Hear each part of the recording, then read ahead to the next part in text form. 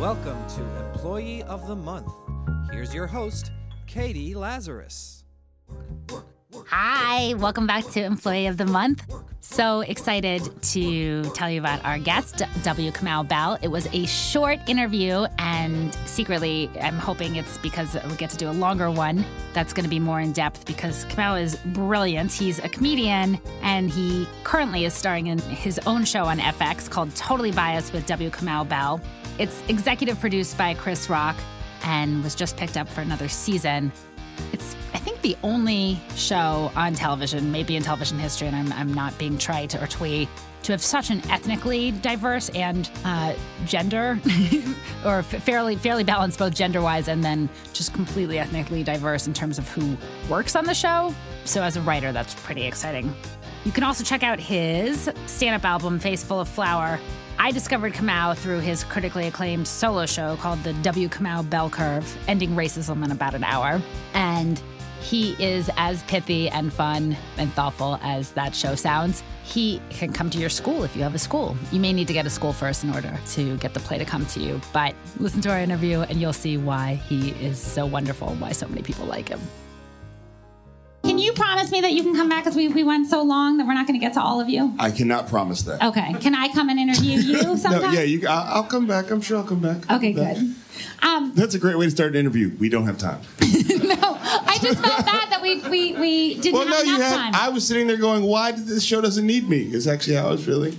There's a lot of great things on this show. Yeah, there are a lot of great things. No, I mean, I'd never, I'm from San Francisco, so there's a lot of things in this show. Thank you, three people. There's a lot of stuff in this show about New York and the New York Times. I'm like, interesting. I didn't know all these things. Okay, good. So as far as I'm concerned, I'm all in. I'm going to learn how to read some books and hang out with that, You are revolutionizing TV. Yes, I am. I'm not kidding, because your staff is not only men and women, but there are people of color, and it's very confusing to Hollywood. I don't think they've ever had such a diverse staff behind the scenes. I'm like thrilled as a writer. It's very inspirational to see someone who's got his first badass show on the air, and he's like, I'm going to do it right. Thank you. I mean, I don't know. If I was to sit down and think about it that way, I would probably cry. Because that's too much pressure to think about that way. Don't. If it's not actually funny, then it doesn't matter how many people of color you have on the thing. I think jokes like Todd Aiken, if women can't get pregnant from legitimate rape, then how come there's so many light-skinned black people walking around Alabama? I think your show counts as pretty funny. That wasn't. Everybody didn't go for that. It was my delivery. Yeah, when a black guy says it comes a little different. I would admit the slavery jokes are generally from the black people. Generally better. Generally, they're better from the black people, I would say. Well, I'm going to go ahead and make that statement. And by the way, I was totally fine with him saying the blacks of Washington, D.C. I know, I'm just being I like it when white people correct people, because it's so obnoxious. That's funny. Yeah, that's true. I can't think of something more irritating than when that happens. When white people go back and forth about other people, oh, my God. Yeah. Enough, right? Yeah. So do you ever, because you are so intelligent and TV is a very quick, short medium, do you ever worry about coming off as glib or unnuanced when you're trying to make a more thoughtful point? Yes. You have to make it funny? Yes. And how do you deal with that? No, I mean, we do a show, it's once a week, so at some point you just have to do the thing you wrote. There's people doing it every night, and I look at them and I'm like, man, I can't imagine doing it every night. But, at some point you're like, that's the thing that's in the prompter. I guess we'll see what happens. Right. But, certainly, I mean, if I was to sit back here and go through all the shows, there's things that that's why I feel like I don't need critics. I think I'm horrible. Every morning I wake up and I feel so bad about myself. I don't need. Oh, I thought you were going to say so bad about me. I thought you were going to be like, every morning I wake up and I think how bad. No, so I mean, and I've sort of tried to distance myself from the whole critic thing, even the good stuff, because it just starts to, even what you said, I'm going to be thinking about this tonight. Am I changing television? No, you know what I mean? Like, it's just, you can get caught up in, it's just about the work.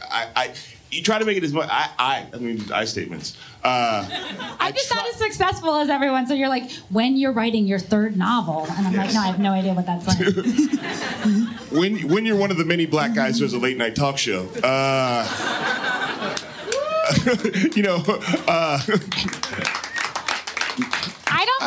that was going to get, that's half an applaud. I didn't realize it's me and TJ Holmes. But when I do the show, I try to make it about the work and really just focus on the people in the room who are the studio audience. Because if I think too much about the rest of it, I think I would go crazy. And as many people have before me. I know you've talked a lot about Chris Rock, helping to bring the show on the air and producing it. I wanted to know what it's like working with FX because they're such an innovative network. I mean, Chris Rock is the producer of the show for those people who aren't totally like. I feel like it's like a little tiny show, so I don't want to assume anything. Yeah, Chris Rock is the executive producer.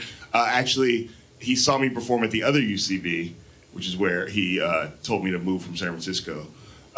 To get into show business. But yeah, FX is all the things you hear about FX with Louis' show and what they just sort of let you, like, they tell you to keep going further. Like, that's the president of the network is like, John Lang was like, yeah, we're the only network that the artists are like, should I really be doing all this? Like, yeah, keep going further. Yes. Yeah, go too far and make us back you up. So that's what we're trying to do. I mean, it's weird to have that kind of permission when you're on television. I mean, I was really proud of the show last week. We, there was the big moment in the inauguration speech where Barack Obama mentioned Stonewall, and we had a drag queen, Sherry Vine, come out and tell the story of Stonewall on television on a late night comedy show, and the joke wasn't this, hey, the drag queen. It was actually like, no, let the drag queen come out and talk about what's going on. And I was kind of like, I don't think that's happening on other shows, So I do have some. I'm from San Francisco, so I like when things get weird. Yeah. I like to mix it up. Good. I'm just trying to bring that to television. My last question, you had talked about working in lots of different... Wait, last question. Those other guys, was it because they're white? They got longer? Is that what you white guys just keep talking? Tell us another story about something that happened. Anyway, black guy. If you could just wrap it up so we could get to more white people. I feel bad because UCB is going to kick us out. Because I'm black. My hidden talent is I know there's only one other black person here.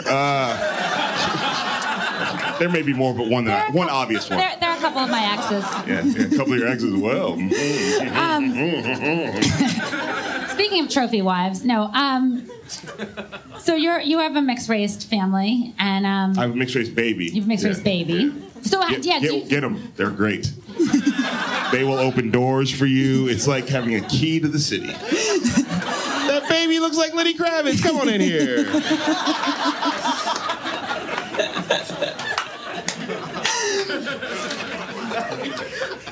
I wanted to talk about your jobs before you made the show, and one of them you mean you want to talk about 6 months ago? Well, but that's important to know. So it really was that dramatic of a shift. Yeah, I mean, I've been doing stand-up for a long time, and I've been doing comedy performance for a long time. But the show started. We started working in June, and before that, I was putting food on the table because I had a family, but I wasn't. There's many people who think I was born 6 months ago. I was not. I'd been on Comedy Central once, but I was hustling. I'm just hustling once a week on television. And one of your jobs was working in a condom store? Yeah, back when that was a thing. Remember when condoms were a thing?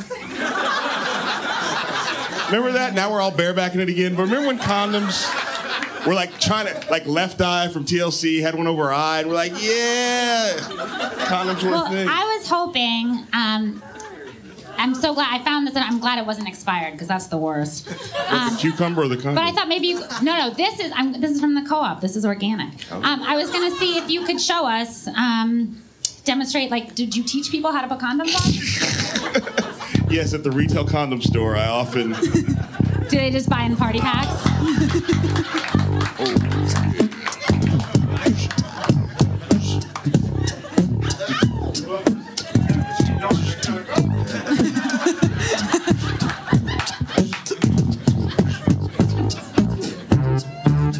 Not helping? This is pretty good.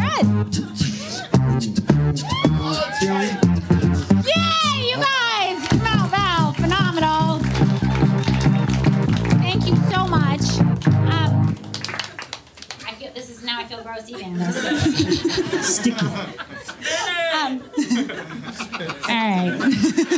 I didn't even know what that is. I really do want to have you come back, so I'm going to have to come to your show and try to interview you if you will allow me to do so. Absolutely. And you are also touring on doing a stand-up tour as well. In your show? I've just watched the TV show. The rest of it we'll figure out later. The rest of us will figure it out later. Just Thursdays on FX at 11. Is the W. Kamau bell curve going to come back? The W. Kamau Bell Curve, yes, I'm doing a tour of colleges after the end of the show. That's my show where I end racism in about an hour. Yes. Yes. Although here it might take an hour and a half. But just saying the thing that's funny. I don't even really mean that. I appreciate that. As a non-African Caucasian woman, I appreciate that. Well, as a non-African black guy, I appreciate it too. Perfect. Well, I'm so thrilled you're here, and I just want to give you an award. So we're going to do the award ceremony super quick. Thank you so much for coming, Kamau. You were phenomenal, and you're a brilliant guy.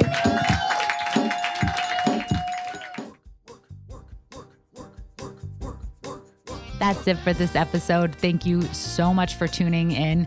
Please check out our website, employeeofthemonthshow.com. That's employeeofthemonthshow.com. You can nominate people. You can give me feedback about the interviews, what you liked, didn't like, people you'd like to hear from.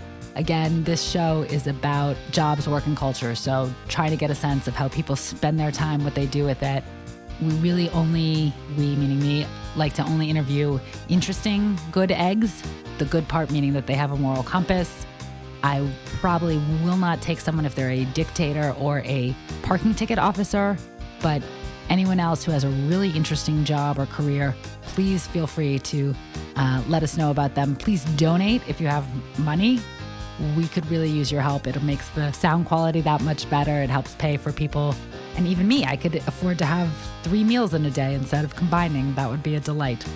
I really want to thank Ian Mazoff for being just a wonderful partner in crime, as well as all of you for listening.